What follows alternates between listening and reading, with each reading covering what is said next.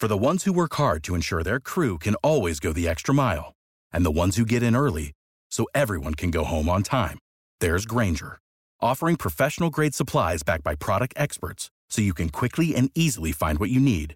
Plus, you can count on access to a committed team ready to go the extra mile for you. Call, click Grainger.com, or just stop by. Grainger, for the ones who get it done.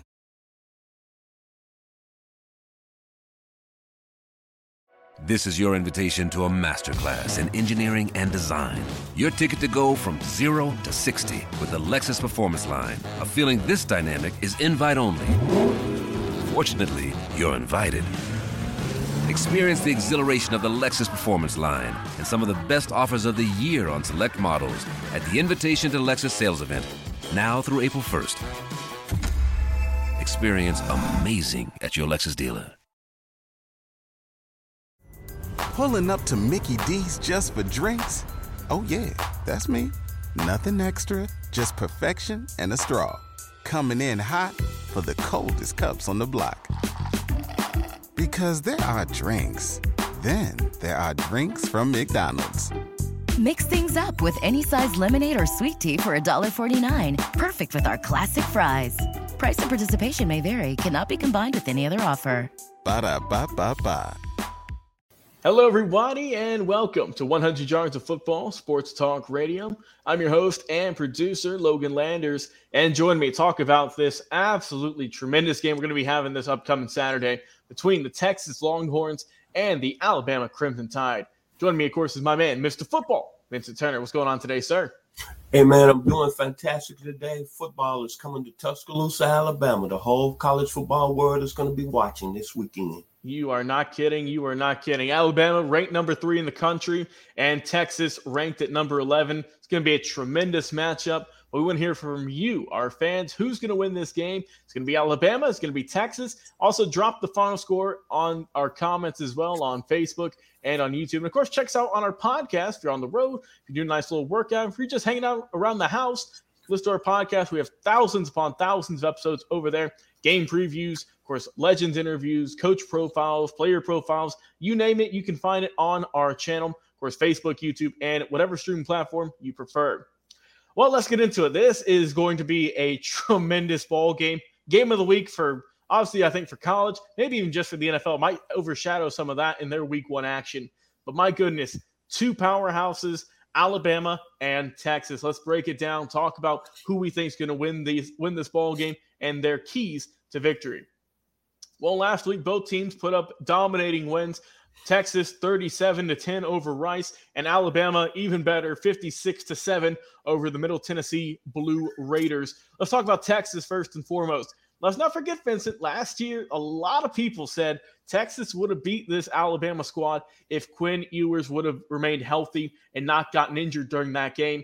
Well, he came back and he looked sharp in week 1 against the Rice Owls. 19 of 30 passing, 260 yards, 3 touchdowns, no interceptions, kept it clean, and looked tremendous in week 1 action. The running game was also pretty solid, 39 carries as a team for 158 yards. Dynamic duo you had a Jadon Blue and Jonathan Brooks. Both of those were some bruisers, averaged over 4 yards a carry. Each of them did.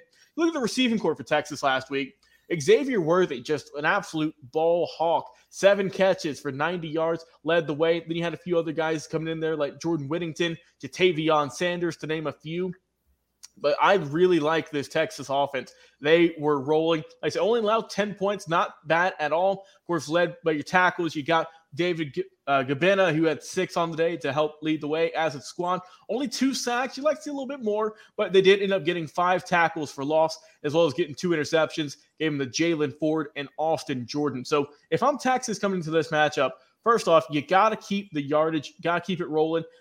Had a total of over 450 yards last week. Coming into this week, 300 of those passing yards. We know the running game looked really sharp.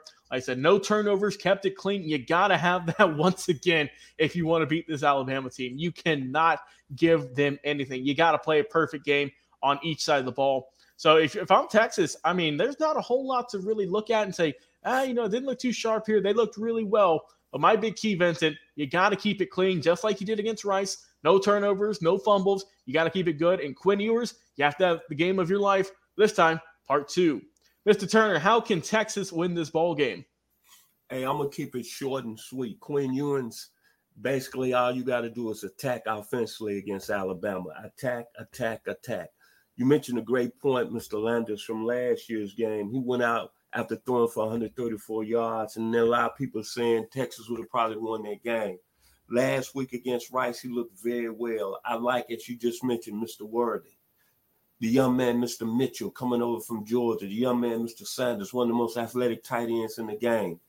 Seems like Texas has a big advantage here because Alabama's banged up in the secondary. One of their best defensive backs, Malachi Moore, might not even play on Saturday. And think about this. I talked to some friends of mine, some Georgia fans, and one thing, and I have to agree with them, this Texas team is a lot more physical than we think they are. They are going to be really, I think, up for the challenge physically against Alabama and Tuscaloosa on Saturday. But the key is Quinn Ewing. He stays healthy, and the receivers make plays against the secondary. They're going to stay in the football game against Alabama. Yes, sir. Let's talk about Alabama. As always, Crimson Tide got the easy win against Middle Tennessee, the Blue Raiders last week, 56-7.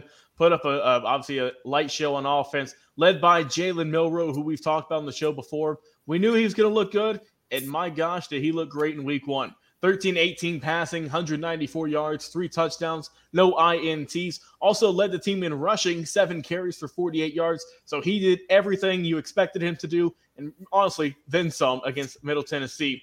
Let's look at some of the other players who helped out. Jace McClellan, 10 carries for 39 yards. You like to see that get up a little bit. He did get pay dirt once, though. Broke off a nice 20-yard rush. But besides that, like I said, they ran the ball 40 times, 205 yards. To me, they kind of went back to that old-school Alabama offense, Vincent. They had guys like Mark Ingram and whatnot, and they were just run the ball a lot. 40 carries for 205 yards, over a 5-yard average. That'll work. And like I said, 5 touchdowns all on the ground. So like to see that with Alabama. Like to see they had a lot of guys run the ball also. On the receiving core, you got Isaiah Bond, led the way with 5 grabs for 76. Jermaine Burton, 3 for 62 as well, helping out. And the defense, like I said, you only allowed 1 touchdown on the day. So obviously they did a tremendous job. You mentioned that they might have a little bit of some injury bugs. They're banged up. Malachi Moore is not going to be in the ball game potentially. We will see. But someone that impressed me, though, was Caleb Downs. 8 tackles on the day for him. Tackle for loss. And like I said, he was just really putting in some work out there. As a squad, though, Alabama recorded 3 sacks and 7 tackles for loss. So they were just clicking every way you wanted to. Also, Jalen Key helped out in the end. Got 1 interception in the ball game against the Blue Raiders. But overall, like I said, I think both these teams played really dominant games in week 1 like they expected to. But, man, Alabama looked really solid. But like you said, only problem they have, they're a little banged up coming into this week. And with Texas hoping to get some revenge from last year, and we'll see how they can hold up. But if I'm Alabama, once again, just got to play clean. Don't get too excited. You're going to be at home. You're going to be at home in Tuscaloosa. So it's going to be home field advantage. Everyone's going to be happy to see you. It's going to be a big game feel. Playoff implications in week 2. So this is going to be a great game to watch. Mr. Turner, what were your thoughts on Alabama's win last week and what they can do coming into this week against the Texas Longhorns? Well, I was very impressed by the score, 56-7 over Middle Tennessee State. That's a very good Middle Tennessee State team that's been good over the years, coached by Rick Stockstill, former quarterback at the University of Florida State. Actually was the quarterback when one Bobby Butler, who's part of 100 Yards Football, was playing at Florida State in the early 80s. Jalen Milroe impressed me a lot. 194 yards through there, 8 different receivers caught passes. Alabama's got the biggest offensive line in the country, I believe, averaging almost 330 people on the line. And then you looking defensively, Caleb Downs, as you said, like the next big time, great defensive player coming out of Alabama as a true freshman last week, where he had 8 tackles. The thing I loved about Alabama more than anything, we know Alabama's always going to keep 4 or 5-star talent on the field, but they only had 2 penalties on the afternoon. Remember last year, they almost averaged 8 penalties a game. That's uncommon for a Nick Saban coach football team. But I would say this, Jalen Milroe, the stakes get higher because Middle Tennessee State is not the University of Texas. Texas does have some defensive players that can make plays. Jalen Ford, Austin Jordan, Jeff Bush. The Longhorns can play defense. So it's going to be interesting to see how Alabama offensively is going to attack Texas. And I'm assuming they're going to pound the ball behind that great offensive line and limit Jalen Milroe throwing the football. It's that plain and simple. We're going to see how physical is Texas under Steve Sarkisian. And that's all I'm going to say about that. I expect it's going to be a real tough physical football game. It's going to be close. I'm picking Alabama in a close one, 24-21. Oh, man. It's going to be a good game. This is going to be fun to watch, I think. And, I mean, really, this is kind of a coin toss looking at this one. Who's going to win this game? But I got to go with the Crimson Tide. You know, luck has shown over the years. If you bet against them, well, it's usually not going to end too well. So I'm going to go Alabama getting the win in this bowl game. Give me the Crimson Tide. I'll go 37 for the Crimson Tide, high-scoring ball game. I'll go 37-31. I think we're going to see some high-powered offense this week, and I'm looking forward to it. So once again, Alabama, final winner in this Week 2 matchup. Mr. Turner, your final thoughts before this game kicks off on Saturday?